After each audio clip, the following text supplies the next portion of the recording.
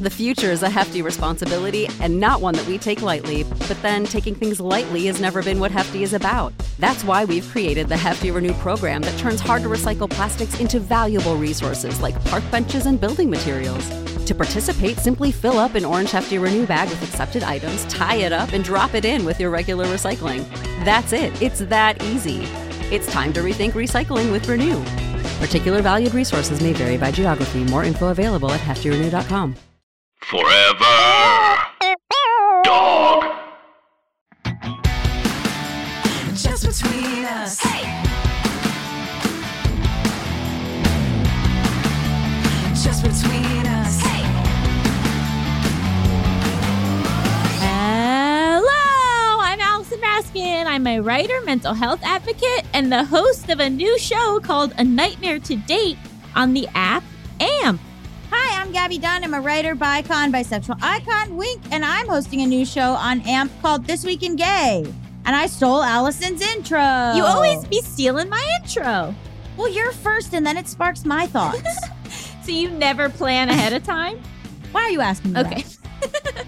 So, what is your show about? My show is a weekly live radio show at 9 a.m. Pacific time on AMP on Thursdays, and it's all about people coming on. I have a different guest every week, and they're telling dating horror stories. But the twist is it's stories when they were the horror. Yeah. Mm-hmm. That's never happened to me, so I can't be a guest. You're going to be a guest. You're going to be a guest, and I'm going to have a 3-page long handwritten list of topic points for me to bring up. I'm just going to be dropping names. It's time for the airing of the grievances. No, my show's called This Week in Gay. I give a gay history lesson. I play some gay tunes. I talk about gay news and gossip. And I've been really excited, actually, with the gay history segment because I think it's allowed me to bring to light some notable names that people haven't noted in a while. So that's been super fun. And also, I have like a weird encyclopedia brain for trivia. So God knows it needs to go somewhere. So yeah, those have been fun. Mine's on Wednesdays at 8 a.m. And I've also taken to when I'm on it talking as if I'm a radio DJ. Ooh. Like playing a song and then being like, that was so and so. It's like, why did I drop into that voice? I should be using a voice. I'm going to be British for the next one. I like that. You think, what would happen? What if we did a whole episode where we were just British and then, or even a whole episode where we're in a different accent the whole time? Because I'm not that good at British, but I can do French. Oh, I can't do anything convincingly. So mine would sort of just be a made up accent. Oh, okay. Well, on Star Trek Next Generation, the actress that plays Deanna Troi, they told her she can't do she has a British accent. They said, you can't do a British accent because the lead, Jean-Luc Picard, is going to do a British accent. So you have to do something else. And she was like, okay. And she did this made up accent that she does the entire series. You can never pin it down. You have no idea why does she talk like this? The accent is so, honestly, commit to that. And she committed to it for seasons. She did this accent that's not real. I love that. But you know what? They're in space. I love that. That sounds wonderful. Okay. Anyway, this is Just Between Us, a variety show filled with heartfelt advice, ridiculous games, and brutal honesty. This week, we're going to be asking Ginna Green and Lynn Harris tough questions about Jewish identity. Pretty good, right? And later, I don't know if that's good. Okay. I have no idea. I don't speak French.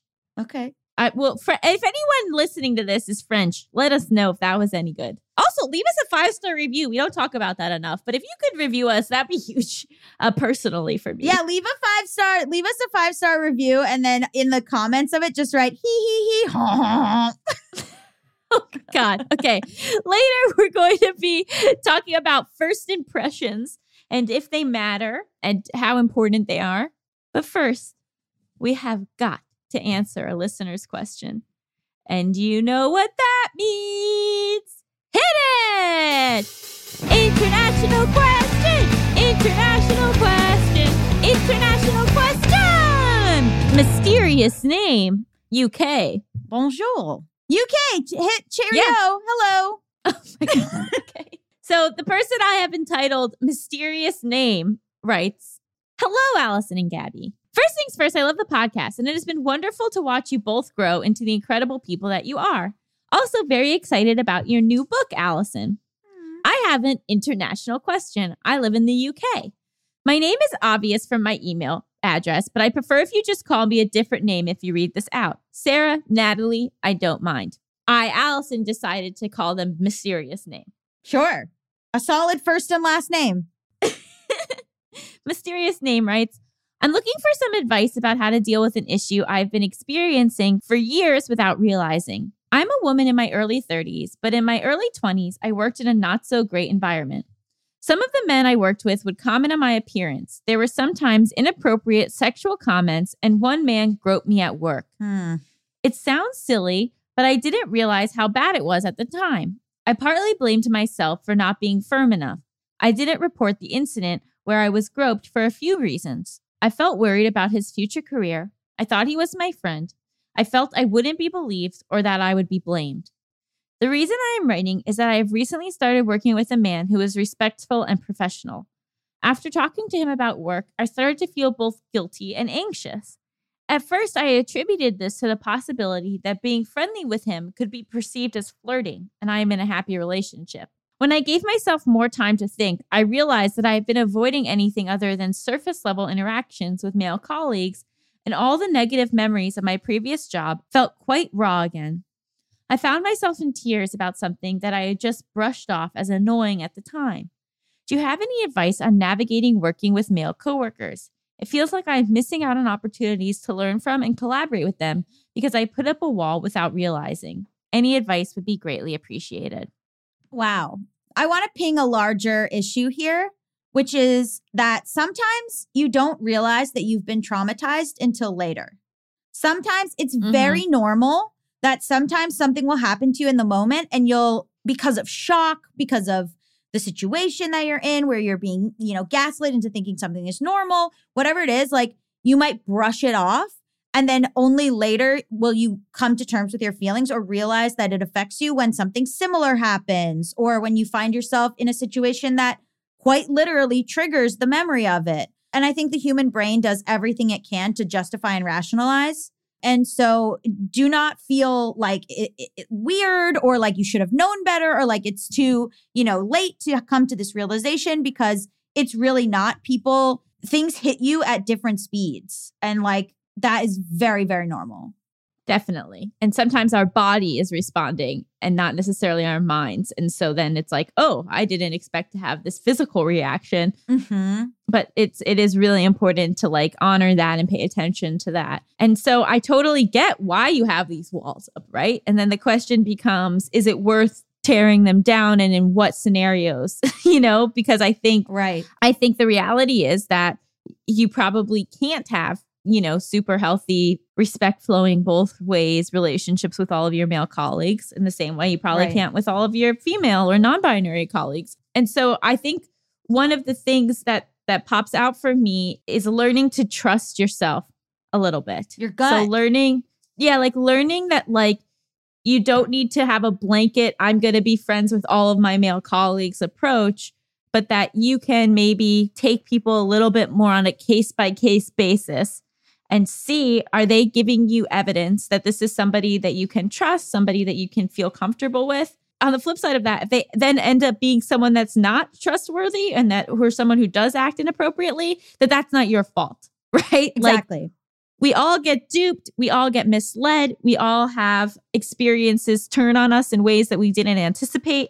And unfortunately, that is just like a part of life. But I do think that like, if this is something that you want to explore and you feel like there are some male colleagues in your life who you would like to have more of a relationship with, then I think it is worth, trying to get those walls down a bit with maybe the sense that if something like what happened before happened again, then maybe the you of today would respond in a different way than the you of then.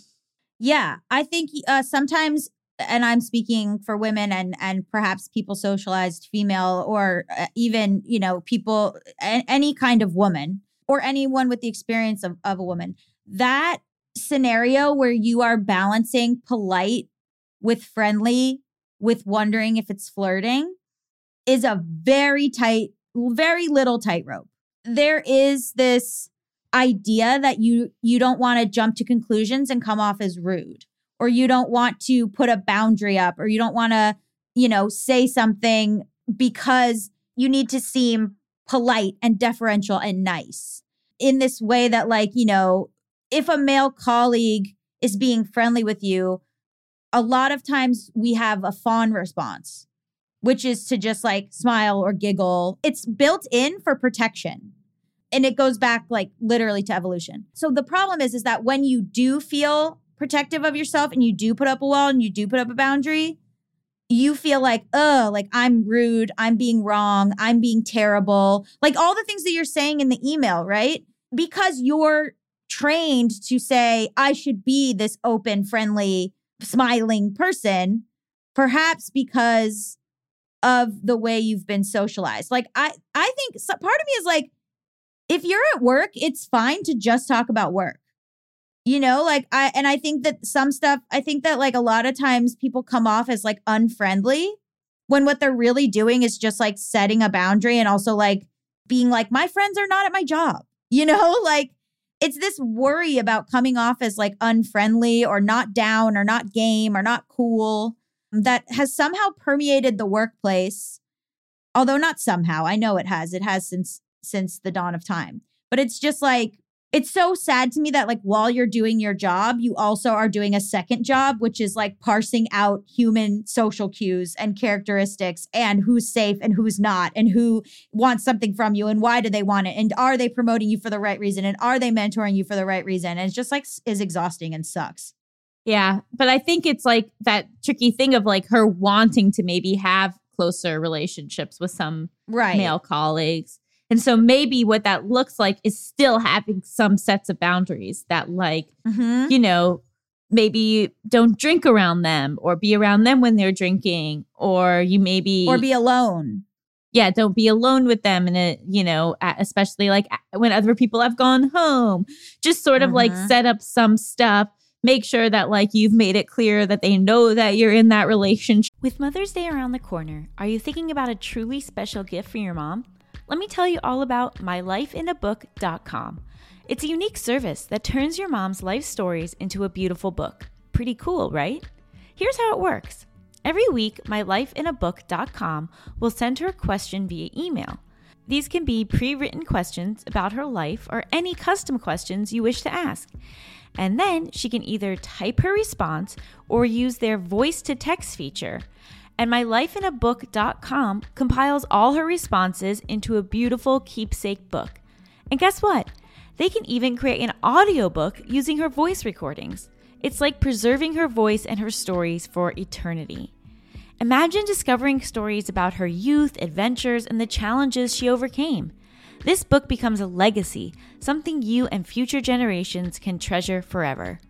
Your mom's given you a lifetime of stories. This is your chance to give her a way to share them. Right before I found out about this project, my mom made an offhand comment about wanting to write a memoir because she had such a wild childhood and there are all these things she's never really talked to us about. But asking someone to sit down and write a memoir is kind of daunting. So then I got her mylifeinabook.com and now she's getting prompts to answer on a weekly basis and it's a lot easier than just undertaking an entire memoir. I'm so excited to see what my mom does with mylifeinabook.com because she's someone who doesn't always feel comfortable just sharing about herself, but having these prompts and knowing that I really want to hear her answers is going to inspire her to probably share more with me about her life and her upbringing than I've ever been shared with before. So I'm so excited for that. Check out mylifeinabook.com and use code JustBetweenUs at checkout for 10% off. Create an unforgettable gift for your mom this Mother's Day. That's mylifeinabook.com. Use code JustBetweenUs for 10% off today. Hi everyone, Allison here. Anyone who knows me well knows that I love to read. I am always looking for new books, and that is why I'm so excited that this episode is sponsored by Book of the Month. Book of the Month's mission is to help readers discover new books they love and to promote the work of emerging authors. It was so fun for me to get to pick which book I wanted to read this month and have it shipped right to my door. Book of the Month makes it easy to decide which book to read next. Each month, the editorial team reads through hundreds of new titles. They pick some of the best new books for you to choose from. All the books are good, so you can't go wrong. Every aspect of the Book of the Month experience is designed to be fun and special for readers. They have a highly anticipated release at the beginning of each month. Books are delivered in this really adorable bright blue box, and there's a fun app to help you pick your book and track your reading process. They also offer great values on new release hardcover fiction. It's much cheaper than other options, shipping is always free, and with a loyalty program, you get rewards and even lower prices the longer you stay as a member. My first book from Book of the Month was The Husbands by Holly Gramazio. I am tearing through this book. It is so fun. It's basically about this woman who one day comes home and there's a husband in her apartment, and she's like, "Where did you come from?" And then she figures out that every time her new husband goes into the attic, a new husband comes out, and she's like shuffling through all these different husbands from the attic, trying to figure out which one is the best. It is right up my alley, and I love it so much. So if you want to take part in Book of the Month and have a brand new book shipped right to your door every single month, go to bookofthemonth.com and get your first book for $5 with code PEDALS. That's $5 off with code PEDALS. I cannot recommend this enough. That you maybe don't veer into too much personal talk, that you keep, if like what you are interested in is a mentorship, that you really focus on like work and talking about things that apply to work and career and growth and in that area of your life, but not letting them into like, oh, and today I had a fight with my mom, you know, like still like maintaining some strong boundaries that I think hopefully you can feel a little more comfortable in, but can still sort of bridge a bit of a gap to like enhance the relationship. It does suck because there is a boys club, right? Like a man your age could go out drinking, and this is a big stereotype, obviously, but like could go out drinking with a coworker and build a friendship that then allows them to get hired for a project. You know, it sucks. I hated hearing in the wake of Me Too, these guys saying, well, now I'm not going to mentor any women. Like now I'm not going to like, you know, go to lunch with my female colleague and give her advice or whatever, which is, to me, was like, do you not know how to not rape?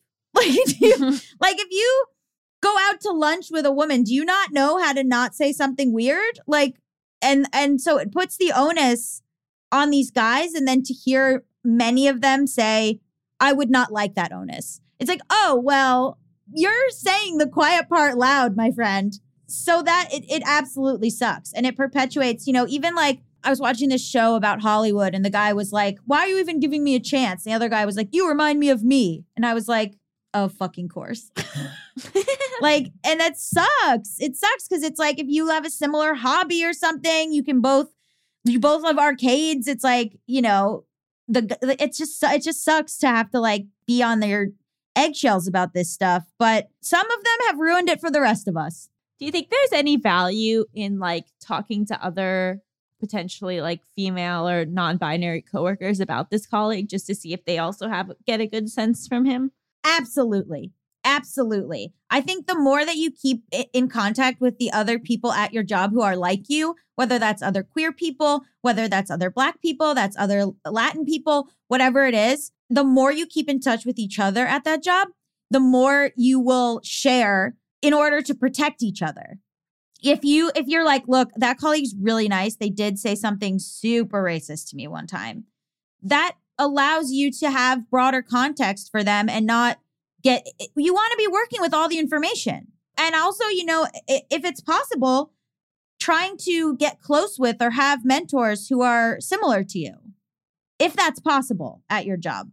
But yes, I do think you should talk to each other. Yeah, right. Because then if it's like everyone is like, oh yeah, really great guy, then hopefully the fear is a little lessened. Not that it would extinguish, but right. You know, and I also think that there's something to be said about being direct with what your goals are with this colleague. Being like, hey, I really look up to you and I would like for you to mentor me. Instead of feeling and then like that stops it in its tracks. Or just like, right? Because then it's like clear why you're asking to spend more time, why you're chatting more, why you're, you know, and just by saying, I look up to you in a professional role, I would like to have a new professional relationship that is mentor-mentee if you're interested. Yes. Could maybe make things a little smoother and cleaner. Yes. Absolutely. Great advice. Wonderful. Let's end on that. If you want to submit your international question, you can send it to justbetweenuspod@gmail.com. That's justbetweenuspod@gmail.com. Up next, we've got an exciting interview with our highly esteemed guests, Lynn Harris and Ginna Green, so stay tuned.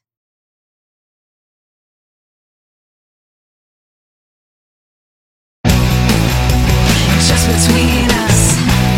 Welcome back to Just Between Us. It's time for the juiciest, most scandalous, controversial segment known to all of podcasting. Tough questions. This week on the show, our guests are Ginna Green and Lynn Harris. Ginna is a strategist, consultant, movement builder, now helping Jewish and other organizations change through her new firm, Uprise. Lynn is a writer, activist, multi-hyphenate who uses the power of comedy to drive change. They co-host the podcast Bintel Brief, an advice podcast with The Forward. Hello. Hello. Welcome to the show. We are all Jews. Yay! The Jewish Mom episode is happening, and we couldn't be more excited. Yes. Excellent. So you guys, do this podcast, this advice column as like the Jewish mother, which I think has a lot of stereotypes around it. Some good, some bad. What do you think of when someone says a Jewish mother? Oh, Ooh. Okay, this is not a direct answer to your question. Here's what I think. I think that there are Jewish people and there are mothers in different cultures and there are people in other cultures who are, I think there's no such one thing as a Jewish mother. I do not. I just don't. Because there are traits that we all know and joke about and share and that are demonstrably true about my mother, about other Jewish mothers. But those traits are shared by mothers who are not Jews, by people who are not mothers. And then those traits are not all shared by, for example, me. And I am a Jewish mother. I release my children daily into New York City with the ability to ride the subway and use Apple Pay. And I literally do not worry about them all day. I don't. That's partly because that's not my jam. And I worry about plenty of things, but not that. And partly because I also trust New York City to take care of them. So maybe if I live somewhere else, that would be different.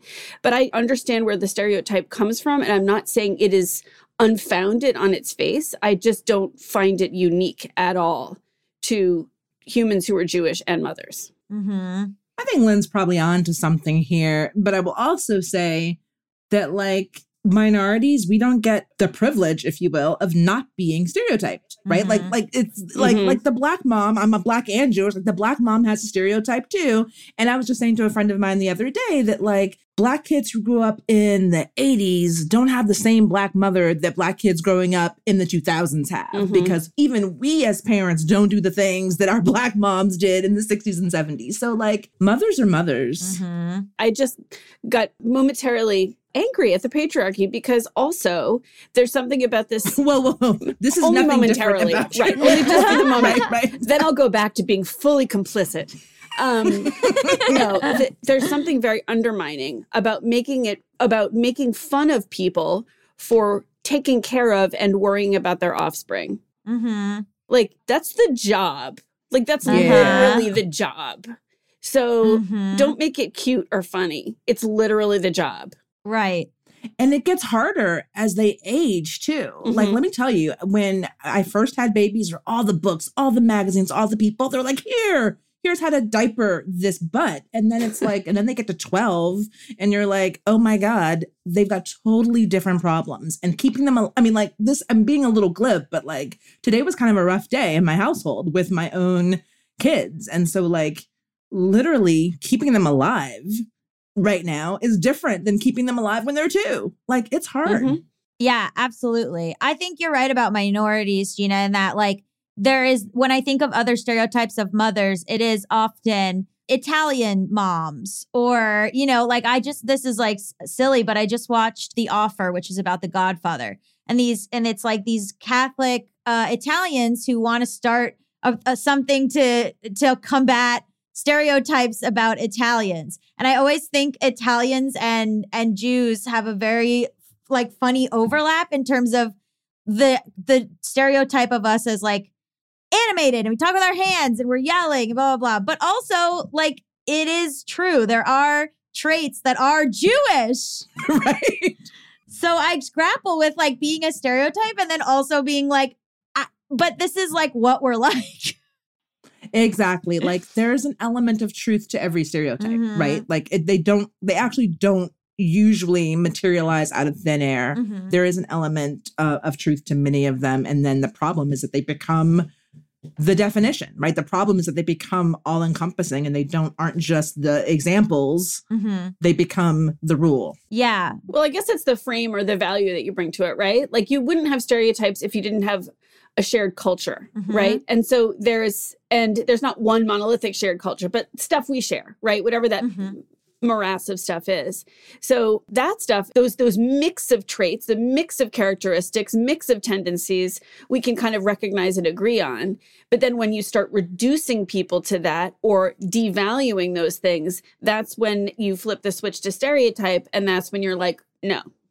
Because they're theirs, because those things belong to those people, right? Right. Yeah, exactly. It's because I find it very nice sometimes to have a shorthand within the Jewish community, like things that you can reference, things that you can say that you just like immediately are kind of on the same page about or understand, like it's inside jokes in some ways, but like that there is this really lovely shared Jewish cultural history, whatever that you can have with people. You meet a Jew from another country, you meet a Jew from another state, and you might have a lot to talk about. Right. Built in. And even within that shared Jewish culture, I think that we can sometimes maybe project some cultural elements to be universal, but they might not always be. And, right. I was just in a meeting with someone who was talking about how they weren't sure if they were Jewish enough to be in the space because they didn't have a bar mitzvah. They didn't go to shul all the time. They didn't celebrate all the holidays. They only went to one Seder, right? So like, you don't ever want to hear anyone say, are they Jewish enough? Right. Am I Jewish enough? And yet I think that is actually something that a lot of modern Jews struggle with. I also wonder what the experience is like between when people can look at you and assume that you're Jewish and when people look at you and don't assume that you're Jewish. Can you speak to that a little bit? I think for me, people often say things in front of me as a Black person, as a Black progressive lefty person. They will often say things in front of me that they would not say if they knew from the outset that I was Jewish. However, I just became a professional Jew, meaning my work in the last 4 years in the Jewish community and for Been the Arc Jewish Action very recently and sort of late in my life. So once that happened, those things stopped happening. Once I became a public, visible Jew, I wasn't in those scenarios as much where someone was like, oh, I didn't know, right? Like, so. What kinds of things were people saying? Oh, do you really want to know? Yeah, y'all probably do really want to know. Sure. Yeah, we do. For those of you listening, we have popcorn now. Yeah, exactly. People have said things about those wily Jews. Like those types of comments would have happened all the time. I mean, and truthfully, for me, when I go to a Black hair salon, which is where I go when I get my hair done, they actually don't know. Because I could be they don't know me from a hole in the wall except from my particular stylist. And so those situations are actually times and places where I might hear some language that I don't want to hear and that's going to catalyze an uncomfortable conversation. Sometimes I take the bait and sometimes I don't. It depends on what mood I'm in that day. But I remember thinking I had gone to the salon either I think it was right before the whole Whoopi Goldberg brouhaha earlier this year. And I was like, thank God that I wasn't in the salon chair when all of that was going on, because it would have been extremely uncomfortable and a situation that I would have wanted to avoid for sure. Yeah. I mean, you talked a little bit about people feeling that they're not Jewish enough. And I was wondering if you could both speak to what you witnessed in that regard. Well, for me, it's folks feeling as if their Jewish literacy or their Jewish knowledge is lacking. Like they don't know enough about the holidays. They don't know what to say at this moment in time. They don't know enough about Jewish history. So it's a deficiency feeling. Like it's a deficient feeling that folks have when they say, am I Jewish enough? Or I don't know if I feel that way. And so, for me as a Black Jewish mom, one of the things that I actually thought very, very consciously about was having children who don't look like a typical Jew and wanting to endow them with every possible guard against that feeling of deficiency, that feeling of otherness, because I knew they already would have that feeling of otherness built in. Mm-hmm. And so Jewish education and Jewish engagement and Jewish community was really, really important to me for that reason, among others as well. Yeah, for me personally, I see it on both. Well, there's no such thing as the middle of the spectrum, but where I sit, I see people on either side of me on this spectrum, meaning there are so many people who look at me and say like, oh, I could never be as Jewish as Lynn, which is largely because I'm married to a rabbi. Like they're not actually wondering what my own practices are, And then of course, when I, first started, dating or just, being around my husband's friends and whatever, of course, that was when I was like, what are they doing during that whole Amidah? And I'm like, I'm not like that. So it really proves to me that there's you all know this, like there is no such thing as like, there's no like actual measurable saturation point that the universe can of show, Jewishness, of Jewish enough, of anything. That's crazy talk, and a very dear friend of mine, hi Dixie, just had her 60th birthday. And on her 60th birthday, she had her bat mitzvah. And there was much that was traditional about it. There was much that was not traditional about it. It wasn't necessarily by the book bat mitzvah. So on the one hand, you could be like, well, some scold could be like, well, that bat mitzvah wasn't Jewish enough, right? But then on the other side, you could say like, dude, she had a bat mitzvah at age 60 and did all the work. Like, how'd you, so there's no actual measure. It hurts my heart a little bit when people say that because I think they think there's a thing. Whereas what the opportunity for them is, and it's not their fault, but the opportunity for them is to kind of jump in and ask and find out what would be meaningful to them and realize that no one's going to measure or judge. It's just time for them to start exploring. Mm-hmm. Yeah. I do think though that there is some real disdain from more religious Jews towards non-religious Jews. Like there feels like there is like a lot of judgment in this community. Oh, sure. Dude. Yes, absolutely. Yeah, that's true. I mean, yeah. But it's hard. But like, it's hard to not care because these are supposed to be your people. I know, that's true. These are supposed to be your people. And so it's really hard. And that's another reason why I think, I'm also on the board of an organization called the Jews of Color Initiative. And they came out with a study last summer that was talking about the lived experiences of Jews of color. And there's a lot of data in there about how it feels to be in community and space. And I think one of the things that we know is that you want to be, when you're around your people, you want to feel welcomed by your people. Like if these are supposed to be your people, it shouldn't matter the level of observance or the color of your skin or your gender or sex. Like these things should not be factors when you're talking about spiritual space. And so that's like super duper tough. And there is a lot of disdain. I mean, there was a crazy story. I might be telling this wrong, so I kind of hope my mother-in-law doesn't listen to this episode. But there's a story that when she grew up in an Orthodox foster family in England in the 50s and met my father-in-law of blessed memory in Israel, I believe. And he was a Reformed Jew from California. She was an Orthodox Jew from England. And there were supposedly segments of the family who sat Shiva for her when she married him. So I've heard of that happening. Oh, yeah. But that was the first time I'd heard of it happening to someone I knew. Sitting Shiva is implying that she died. Yeah. Yeah. Correct. Yep. She's dead to them.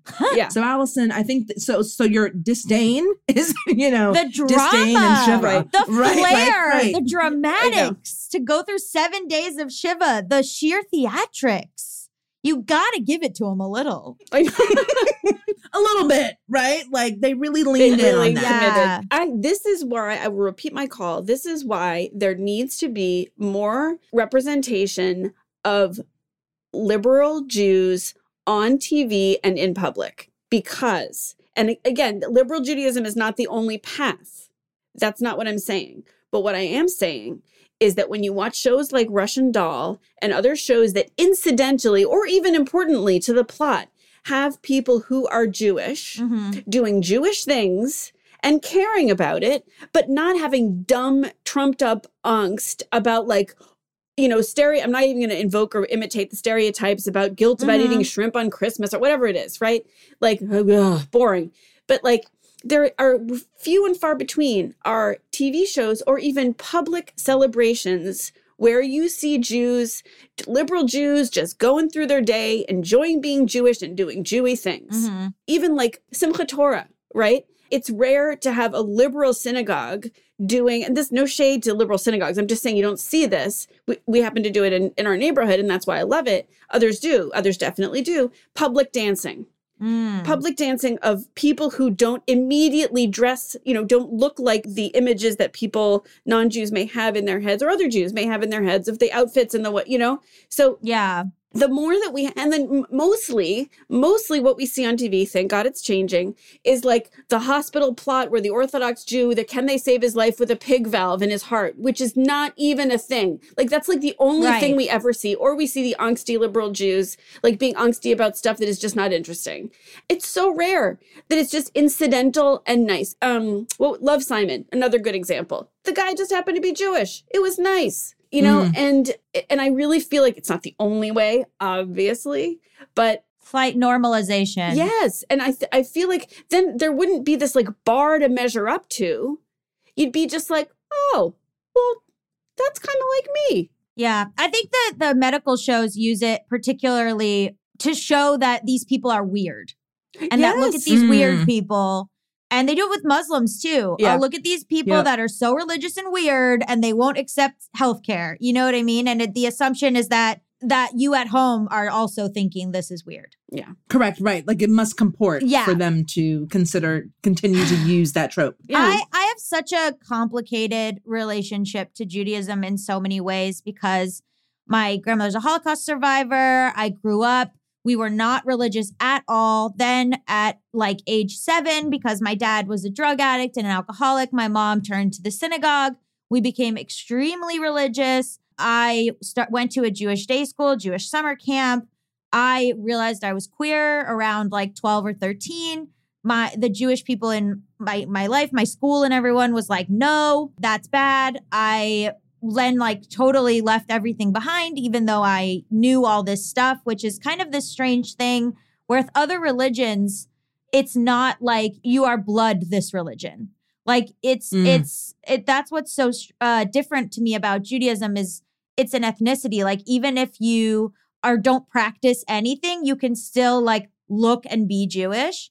And so I sort of was like, I'm getting rid of it, but also I could not ignore that I knew every prayer, that I talk like this, that I, all these sort of things. Then I had a whole thing where I realized that there were synagogues that would accept queer people, but that didn't happen until like the middle of college.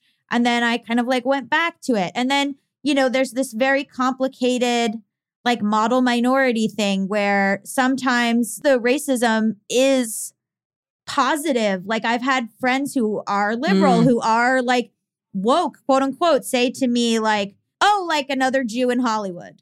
And we'll say that like straight faced. Or, even people saying, oh, there's the center of the earth is the conspiracy theorists. There's like joking like, yeah, the center of the earth is hollow because that's where the lizard people live. Oh, who are the lizard people? Oh, they're from the Rothschilds. Oh, that's interesting. Why do you think that?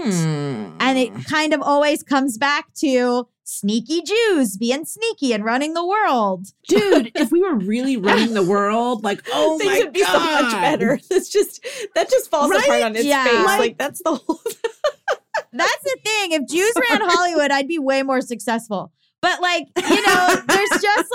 there's just a lot of stuff that is either then you face it. And even if I was like, even at times where I was like, I don't identify with this and Judaism kind of actively hates me for being queer, in my mind is what I thought, there was still the defensiveness of like, no, you don't get to say that we run the banks. So it's like this very complicated relationship. And you were talking about, Orthodox Jews' disdain for us. In recent years, I have felt that like the burden of my own or other liberal Jews' disdain for Orthodox Jews. So I would, like not no shade to my mom, but like when we were kids and we would see them walking to synagogue, we were conservative. We went to a conservative synagogue. We were not Orthodox. And we would see them walking to synagogue and my mom would be like, look at those black hats, which is what you'd call like Chabad or like Orthodox Jews. Or, the sort of like the stereotypes we see on TV or, oh, they're unreasonable. They're so, or they're taking over. That's the other thing. So then there'll be like these hidden anti-Semitic things where it's like, oh, well, the Chabad and all these Orthodox Jews moved into the neighborhood and they like are ruining the neighborhood, which is a thing you hear all the time now. And I feel sometimes a burden to defend people who would not defend me, right? Like, I'm like, you don't get to like, to my face, an Orthodox person might be like, you have tattoos and you're trans, go fuck yourself. And I have my own problems with that. But then to me, I feel like the obligation to extend love and feel that they are part of my community and defend them. Yes. Because in some ways, they are the ones that are upholding all of the ancient traditions. They are the ones that are making sure Judaism in its purest form stays alive. So it's like this complicated thing of like respecting it, but also feeling like I don't know. It's so I don't have an answer. I just like my whole experience and also, being a leftist and having complicated feelings about Israel and Palestine, like it's all like so fraught for me. Like I might honestly be the source of some of my trauma. One super important thing, Gabby, just a clarification. It's a received idea, but it's not necessarily an accurate idea that Orthodox or the most conservative Jews represent Judaism in its purest form. That's a misconception that I want to just kind of help clear up for listeners. Because first of all, if that was true, then they would be sacrificing animals. So thank goodness. But they would be the ones sacrificing them in the World Cup. Like, well, I mean, so they would be the ones still doing it. They do other things in place of it. I'm just saying. That was sort of a flip joke. But the point is that it's not, there are traditions that were developed later as well. So it's all a big mash of different things. That's not a negative statement at all. My clarification is not a negative statement. I want to pull the strands apart. Because it's one of those misconceptions that actually undergirds the other misconception that one can be not Jewish enough. Right. And I have them on a pedestal. Right. And so, of course, there are things that come from older and things that come from newer, but they're all, and I'm not doing a very good job explaining it, but nor do I have all the knowledge to explain it. But I just wanted to kind of push on that one a little bit. Also, I think a helpful metaphor is family, for what you're saying, Gabby.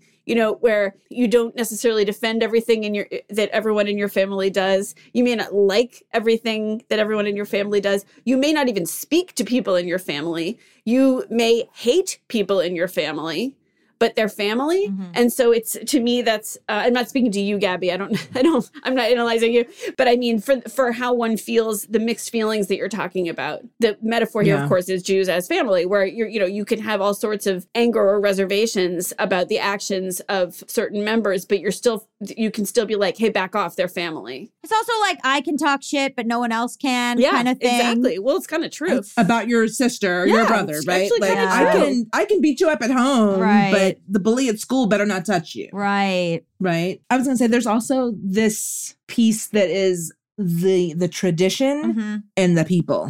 Right. Two different things. And the respect for the tradition supersedes perhaps any individual indiscretion of folks that you might come across in everyday life, right? So maybe that's what's also coming through at the same time when you're feeling this defensiveness and protectiveness. I think we as Jews are extremely nervous.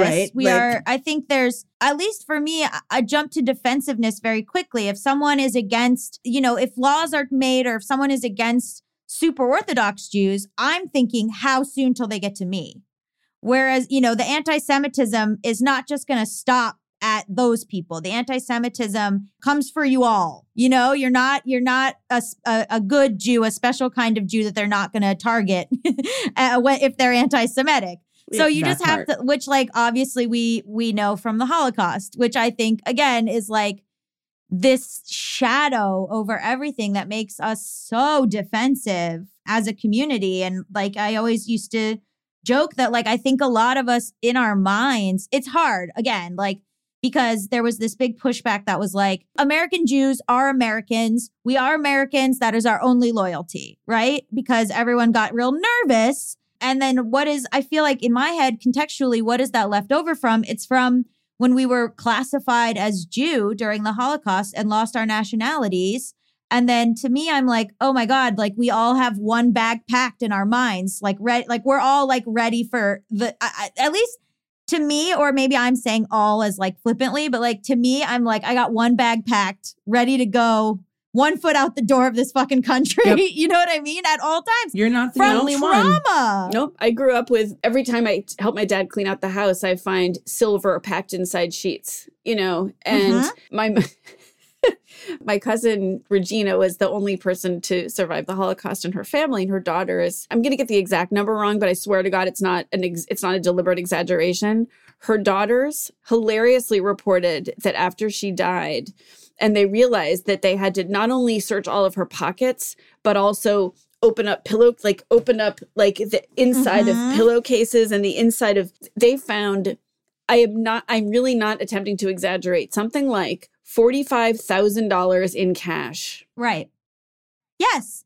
And it's from the pogroms. It's from it all kind of, we've been attacked a lot in history. And I'm sure any group that has experienced mass trauma like that will have in their own mind, as they're listening to this, thinking about all the little quirks and things that have affected us throughout, throughout in their ancestral line and all of that. But I feel it creates this very immediate, fraught, emotional reaction that just all rationality goes out the window because we're just skittering. And I don't know. And I don't even want to say that because I guess even saying skittering is the Jewish cockroach stereotype. We can't even help it. I know. We can't even help it. We're going to take a quick break, but stick around. The future is a hefty responsibility and not one that we take lightly, but then taking things lightly has never been what Hefty is about. That's why we've created the Hefty Renew program that turns hard-to-recycle plastics into valuable resources like park benches and building materials. To participate, simply fill up an orange Hefty Renew bag with accepted items, tie it up, and drop it in with your regular recycling. That's it. It's that easy. It's time to rethink recycling with Renew. Particular valued resources may vary by geography. More info available at heftyrenew.com. Between us.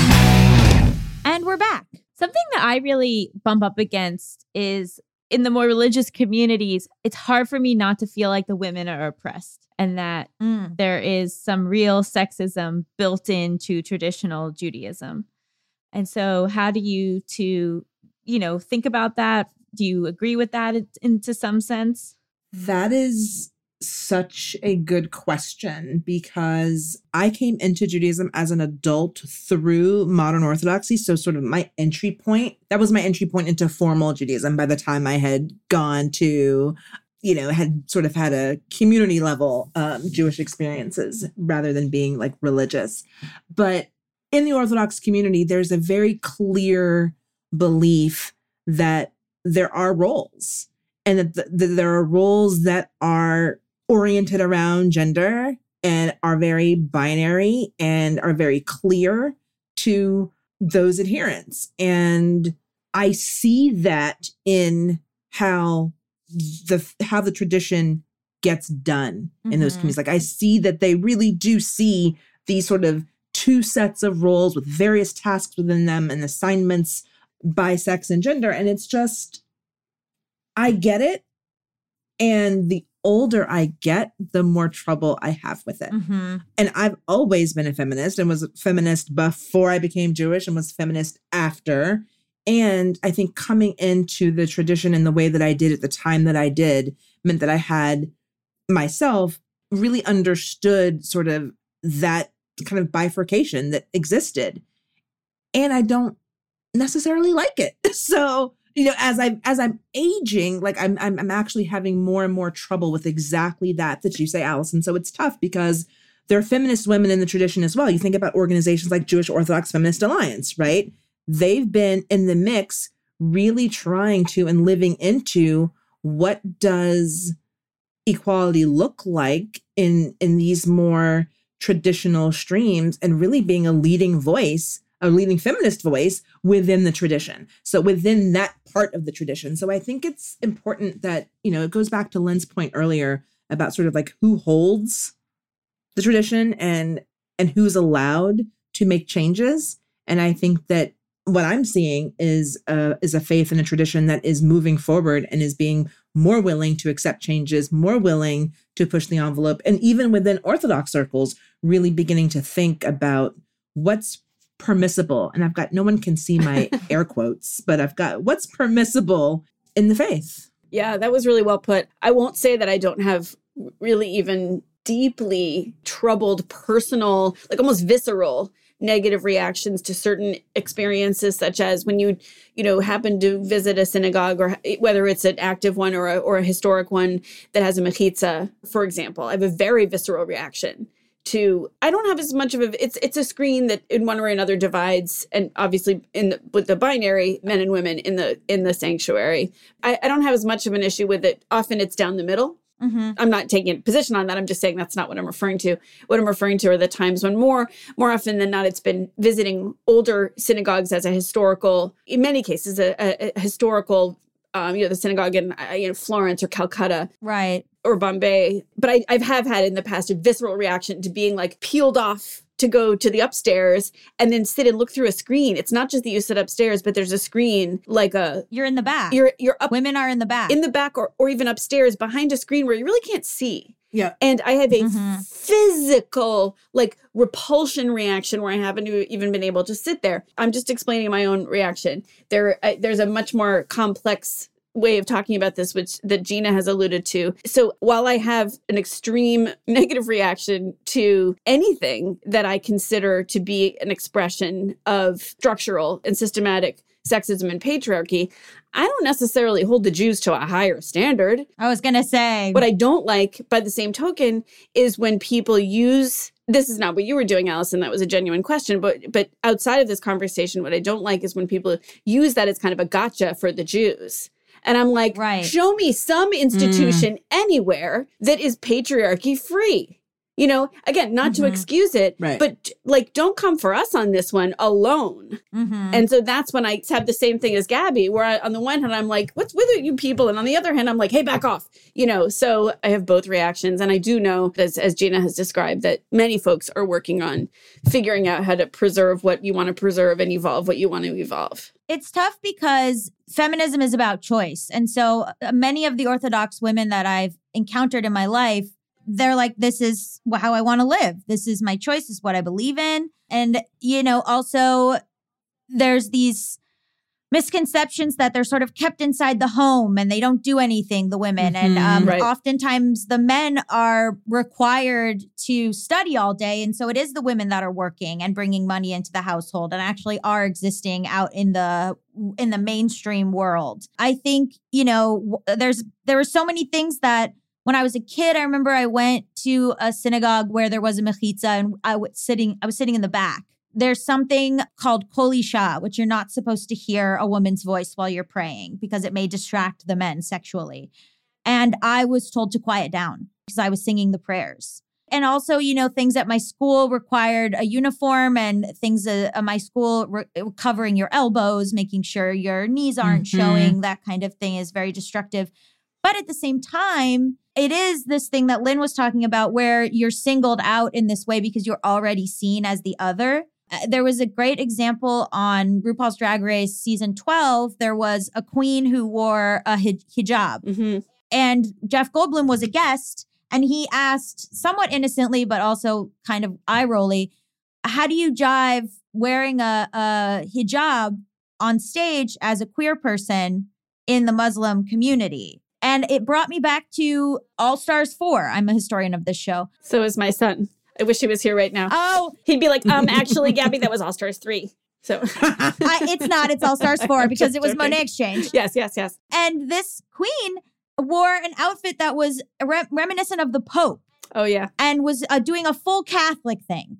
And nobody on the judging panel said, how as a queer person can you wear this outfit of the Pope? But they singled out the Islamic person. And I think a lot of Jews in that moment came to the defense and started, saying, oh, no. You don't come for, it's the queen named Jackie Cox. You don't come for this Muslim queen when you don't say the same exact thing to Catholic queens showing up in drag that's reminiscent of Catholicism.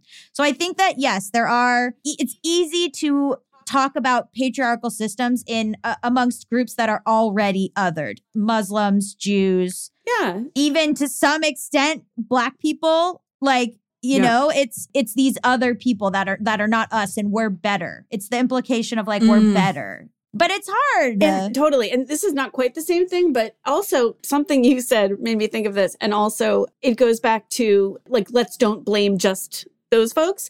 When my husband was a congregational rabbi in a very liberal synagogue and wonderful place. This is not specifically anything about that congregation at all, but just try living outside the patriarchy when your husband is a rabbi. Right. Rabbi's wife is a stereotype. Right. Rabbi's wife is a role. Oh my God. So again, I'm not speaking particularly about the congregants, just anybody who is first, either I was not at all interesting or I was super interesting, but not in good ways. So, and again, out in the world. So either I'm invisible, everyone would always ask me about his job.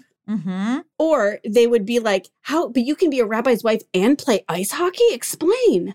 And I'd be like, I don't even understand that question.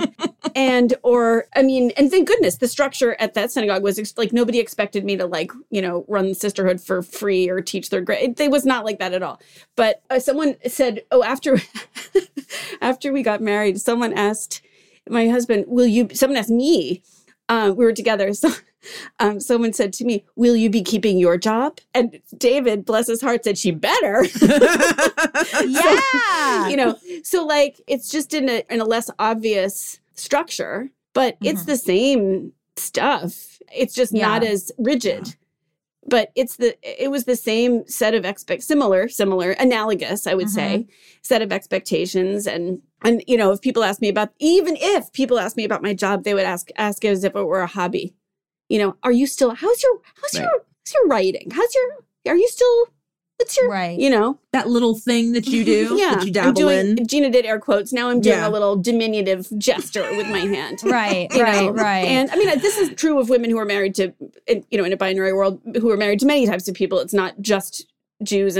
But I'm just saying, you don't have to be in a visibly divided by gender community to experience structural and Jewish related patriarchal stuff. And the one thing that's also the thread coming through this really great conversation today that I think is really important is the levels or the places where further categories exist, right? So we talked a lot about the Orthodox, right? But one of the things I want to just say is that within the Orthodox, there are people who look like me, who might have on just a regular old scarf, whatever, and we're wearing jeans, women who look like me. And there are women who have on a sheitel and a hat on top of the head that they shave, right? So there's so many differences. And then the women who are working, not working. And I don't want to fall into within our own community the same trap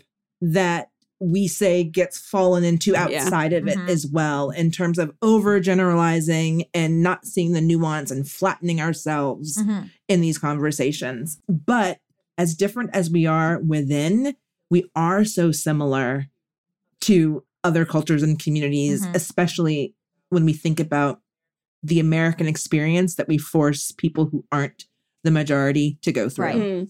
And before we move on, I'd love to just ask, like, what does Judaism mean to you? The $1 million question. I know. Ooh, do I get $1 million if I answer it? Like, how do I? I'll tell you a word that just popped into my, and I've been asked this question before and I never remember what I say the previous time. So this is a completely fresh, hot take. And the word that popped into my head, Allison, when you asked that question, was belonging.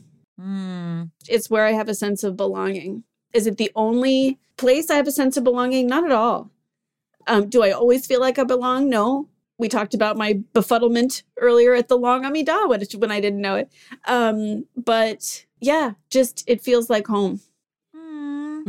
I think I'm going to pick up on your method, Lynn, where you picked a word. And I think for me, Judaism means both freedom and liberation to me. And we're in the middle of counting the Omer. Passover was just a few weeks ago. We got out of Mitzrayim, right? And like that liberatory story is the story of us. And I think that is true now because I feel like the Jews, we as a people, have a real contribution to make to what freedom looks like for everybody. So those two terms really both sing to me in terms of what I think we were put here to do and be. I That's love beautiful. that. Thank you. If I had $1 million, I'd give it to you. Oh my God, a Jew that doesn't have money, throw it out. Throw it out. Wait, what? I'm going to regret this because this conversation is not only Jews are listening to this. And so then I get anxiety about how this is like a very insular conversation and like maybe nobody else should know about this stuff, but here we are. You can send all your hate mail this way. I'm used to it. Would you all like to play a game show? Woo! Yes. Gina and I love games. Yay! Woo! Okay, great. So this game is called Hypotheticals. I'm going to give you a series of hypothetical situations. You can ask any clarifying questions you might have, and then tell me what you would do in that situation. And then I pick the winner arbitrarily. And That's my favorite type of judgment. Arbitrary. Yes. Like a wrathful God. Okay. yeah, just the whim of my feeling in that exact moment. Okay. Okay. Fantastic. Our first game is America's favorite game show. Would you stay with this cheater? Your partner of 3 years is notoriously competitive.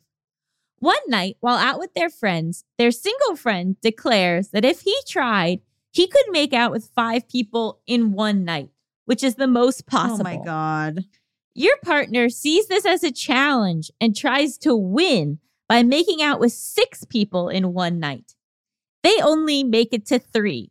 Would you stay with this cheater? Allison, that's not even like what we need a do-over. That's no. Okay. So it's hard to believe that would come out of the blue either. So query whether we should have stayed with this cheater from day one, even before, like if it's gotten to this point, then like what other challenges has he, or they accepted before? I mean, no. I don't care about any other previous challenges because that's just icky. It's just icky. What I mean is like, I can't believe that everything would have been great up to this point. And then all of a sudden you'd be like, wait a minute, this fellow is suspect. Hard pass. Well, you've been to couples therapy for months working on accepting their competitive nature. No, he swore he would go to 6 sessions and he only went to 3.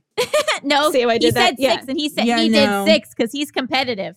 Oh, yeah, right. Because his friend only went to 4. See, Yeah, no, hard pass. No. No, yeah, no. we no. would not stay. I mean, that's the thing. But I appreciate, Allison, that you were picking up on not the kissing, But the competitive. but the competition, right? Because honestly, you can kiss whoever you want to. And I would not care.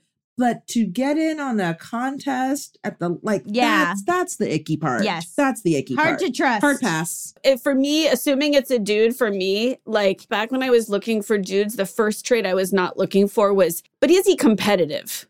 Like, at Bananagrams, sure. But yeah, at making out, no. But he has brought home millions of dollars competing on game shows. I do want to let you know that. Oh, now you tell us. No. Wait a minute. No, I'm going. No. I don't trust it. And I don't know. I'm on some sort of kick where I'm like, I don't trust. No. All right, fair enough. No, if he's that smart and competitive, No. then he can be like, okay, he could say to the friend, like, okay, fun. I like competition. Let's make different stakes. Like, he wasn't like, I'm stuck. I have no choice in this matter. I must make out with all the women. Like, come on. No, Agreed. Yeah. All right. not well played. All right, so sort of universal across the board, not staying. I understand. Is that correct? But that's the wrong answer. No. No. Nobody wins? Is that what I'm hearing? Nobody won? Because that round? that's a lesson in not being competitive. Nobody won. Oh my God. Okay. Okay, our next game.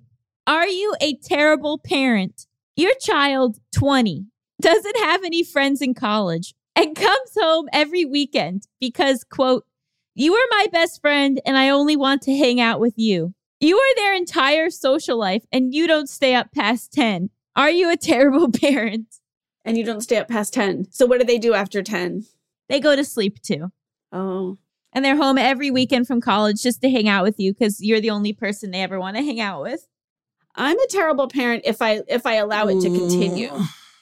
I was going to say, I think I'm a terrible parent if I didn't raise someone who could have figured out some support mechanisms. Like, I feel like for real, as a parent, and I recognize that we all have our limitations, our challenges as human beings, but assuming that I've got the kids I have right now, if I send them out into the world and they couldn't make some friends, they couldn't find some people who needed some help, they couldn't find one person online, offline, like I would feel like I failed as a parent if they liked me more than anybody else too. So I have to give myself a thumbs down on this one. I agree with Ginna with one margin of error, and this is like not to be a total buzzkill, but I 100% agree with you. The margin of error is just like sometimes, especially now when there's some like mental health stuff going on, like they're not making friends. And I will not embarrass anyone in my household by going into detail,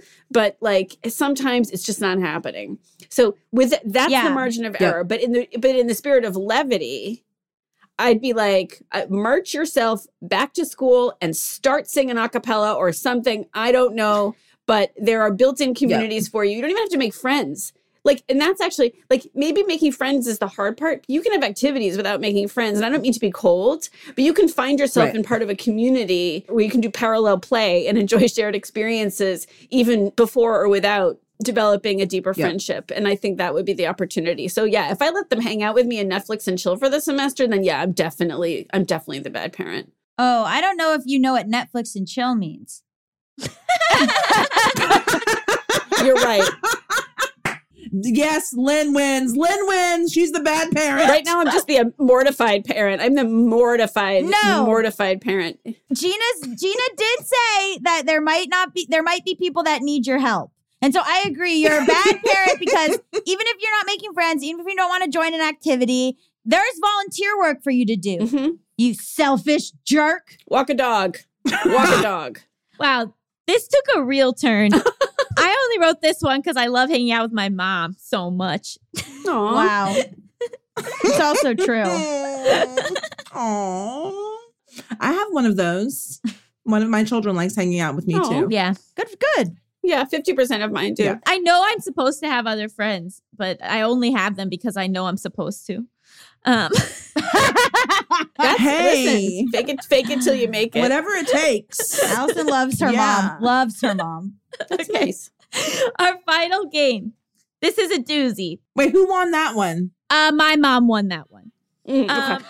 She Got truly did. Yeah. Shout out to Ruth Raskin. Okay, so our final game.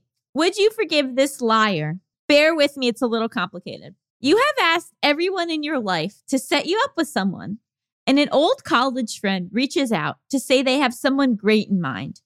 The only thing is that the person just got out of a long relationship, so you should probably take it slow. You reach out to this potential match, say you have a mutual friend, and ask them to get coffee. Coffee turns into lunch, which turns into dinner, where your potential match breaks down because they have been feeling guilty for, quote, almost cheating. It turns out that your potential match is still very much in a relationship and thought you knew that. Your friend lied to you because she thought you two would be much more compatible and it would get your potential match out of an unhealthy relationship. Would you forgive this liar? No way. That's so bad. Gina is still like Gina's considering. You broke her. Gina looked like Zoom frozen. I'm trying to figure out, are these people related? Are they was it just friends?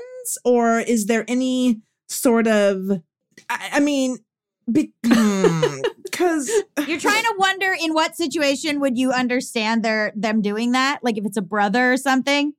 right, like Yeah. the desperation that someone, like the place that a relationship must be Sure. for someone to go out of their way to to lie about it, to get someone to date that person, to get them out of the relationship. Like, Right. And to throw that other person under the bus. Like they're throwing two people. I mean, This happened to me. It did? Remember? At BuzzFeed, there was a guy who I liked, and and you had a mutual friend with him, and we asked that person if this guy was in a relationship, and she told us no, but he was in a relationship. You don't remember this, Gabby? I don't, I want to know who this liar is. It was just somebody you knew. because they thought you would be a better partner for that person, and that person was in such a bad relationship, right? I don't think it was such a bad relationship. I think it was like a long distance relationship that they thought was like fizzling out. Okay, so now, Yeah. now we're okay. See, I thought if someone was in danger, Right. if they were, being harmed, and like this was going to be like, that's where I was going. That Sure. maybe I could see trying to, pull some strings.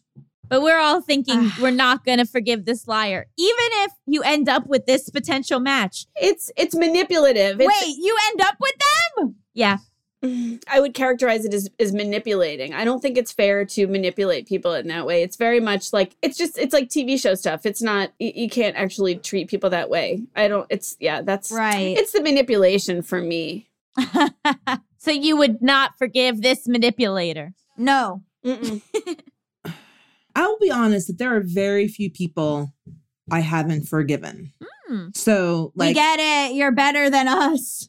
I'm a better Jew than all Wow. of you. So, Happy Yom Kippur We've to come us full all. circle. so like, no, but for real, I feel like never forgiving them. I kind of want to know, like, why. And it's not cool. It is manipulative. It's all of those things. But I also don't leave people behind. And I try not to. Like, how harmed was I by that incident? It might take me a while, but I will probably eventually get around to forgiving. Well, them. Gina goes in the goddamn book of life. No, that's fair. And all of us go nowhere. I forgot that the standard was, do you ever forgive them? I mean, if you ask me, yes, no, is this wrong? The answer is definitely wrong. Would I ever forgive them? It depends on what relationship I have with them in the first place. I don't know. They're your old college friend. Oh, my old college friend. Depends on how much I want to stay friends with them. I don't know. Ugh. I love how Allison's real life seeps into these games. This is really great. Right. Oh, And yeah. also that it's drawing from personal experience. It's drawing from Allison's imaginative brain. It's really special and beautiful. Thank you so much. Thank you so much. Thank you so much to you guys for being our guests. Where can people find you and more about you? Where do we start, Gina? You can start by listening to A Bintel Brief, the Jewish Advice podcast, wherever you get your podcasts. And then Gina, want to say anything else about you? What do I say? So yeah, listen to us wherever you find your podcasts. And then also you can find out more about me on my company's website, upriseforgood.com, if you want to know more about the work that I do. You can find out more about me and the company I run, which is called Gold Comedy. We're the comedy school and creative network and content development company for women and non-binary folks. Goldcomedy.com. Wonderful. Thank you so much. Thank you both. This has been so much fun. Thank you. Stick around after the break. We'll be talking all about first impressions. Hi. Hello. That was one.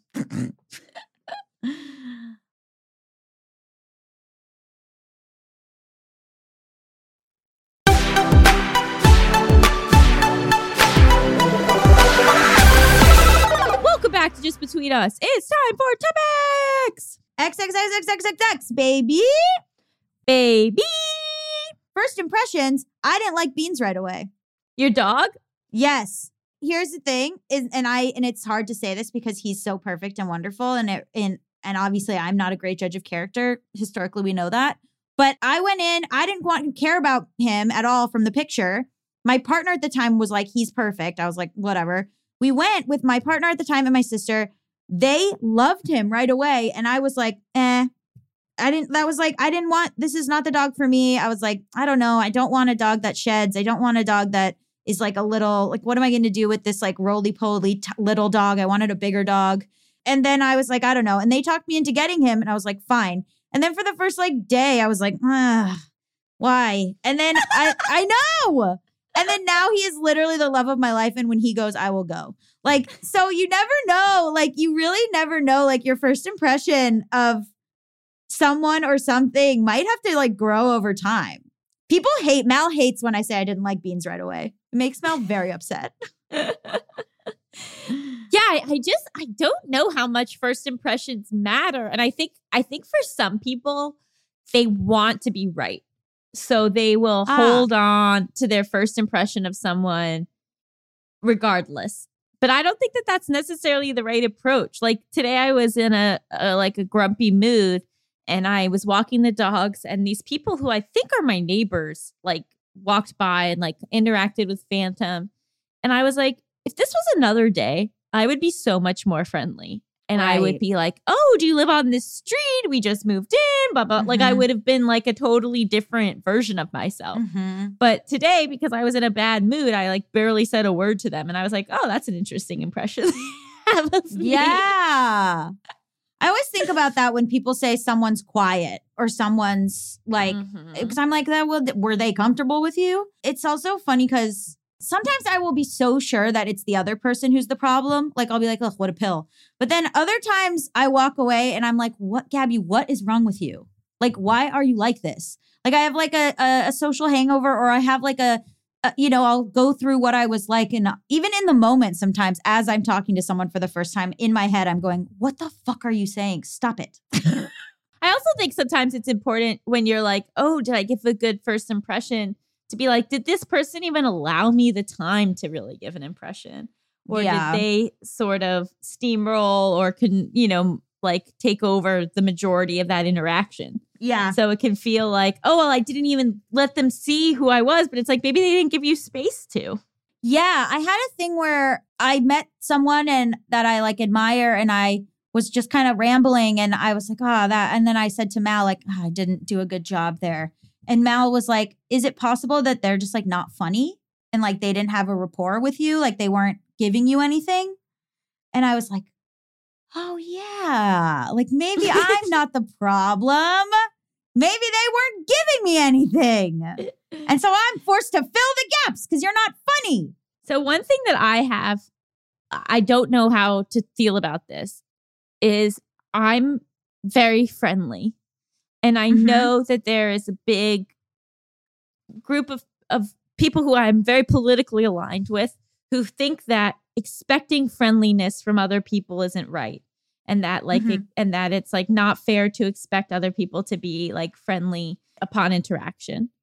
And I have a hard time with that because I really like being friendly and I like when people are friendly back to me. But I also know that it's like often rooted in like gender stereotypes and like not fair expectations. But I get even more upset when men aren't friendly. I'm like, what do you have to be upset about? Say hello. That's very funny. Is this a bad take to have? Like, it feels like a personal preference, but I really appreciate when people are friendly. Yeah, it's a personal preference. If you were going around and somebody wasn't friendly to you and you were like, smile, you dumb bitch, then it would be a problem. But because you're just like, yeah, I get it. It's a personal preference. And I think I usually don't take people at their first impression. It takes a few times, and I usually will, if they impress me later on, or if they are I will change my impression of someone immediately to the point that I might not even remember what my first impression was. Like, I will change my mind so fast for so many different reasons. If someone was boring and then they say, I read some of their work or I watch some of their art and it's actually really good, then I'm like, oh, okay, I know you better. I understand you a little better. You're not actually that boring. Or, someone will be like, it's funny because like someone will be like, annoying. And then as soon as Drew and I talk about like someone could be so annoying. And then as soon as they are trans, we're like, oh, I see. You're annoying because you're covering for like all of a sudden they're given like such a benefit of the doubt where we're like, oh, okay. And that could come also from being like, oh, you're like me. I see. I'm projecting. I'm able to like put something on you, that is like why you're this way. Or it suddenly becomes charming. I don't know. I don't have time to unpack it. But it's like there's definitely people that I was annoyed by at first. And I have later come to realize that the reason they annoyed me at first was because they reminded me of me. Mm-hmm. Yeah. And also getting to know people, it just changes so fast. And then you start to realize like what to take personally and what not to take personally. I have a friend that everyone is like, she hates me. She absolutely hates me. There's no way this person, like, they think that she's super unfriendly, which she is, but it's a matter of if that is so off-putting to you that you just don't even try, or if you're someone who's like, yeah, whatever, like, that's fine, and you go past that. But it's a personal preference. Yeah. And I also think that, like, we don't appreciate enough how different people are in different environments. And that's not people being fake. That's just the reality of life. That different environments and different situations bring out different parts of us. And so meeting someone in a work scenario versus a social scenario versus a family scenario, like you're going to probably be introduced to different parts of who they are. Completely.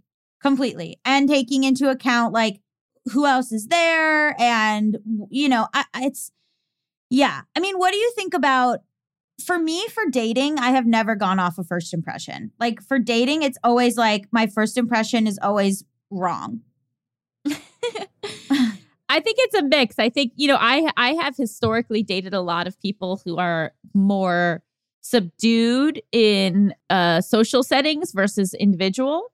And so a lot of times when I've introduced partners, I'm like, oh, they have no idea who my partner is because I know that they're not getting like a sense of the person that I see. And so that's an interesting thing where I'm like, I've had people that I've hung out with, ex-partners of mine for a long time. And I'm like, oh, they don't really see the full thing the way I do. Yeah. But now being with John, who's someone who has a very gregarious personality, within like 5 minutes, I'm like, oh, people know who I'm dating.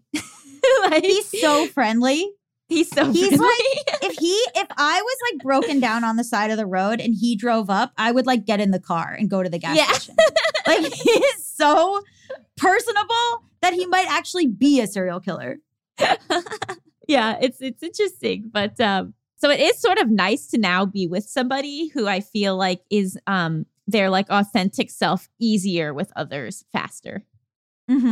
Definitely. I think the problem with like going based off of first impression for dating, if that first impression is wrong, for me is that you're holding on to your belief of who that person was. And you're like, oh, but they're this person because that's who I met. And then, 3 weeks in, there's someone totally different. But for me, I'm guilty of holding on to the relationship because I'm like, no, but they were this. Right. And it's like, right. And that was their personality didn't show. For dogs, you don't know their real personality till like a year and a half in. They got to get comfortable so they know you won't return them to the pound.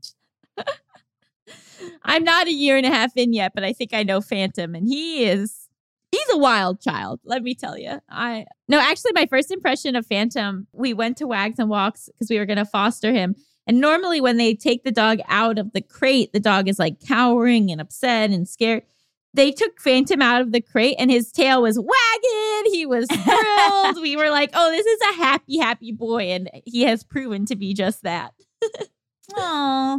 Beans, I will say, like, didn't bark for the first year and a half. He never made a sound.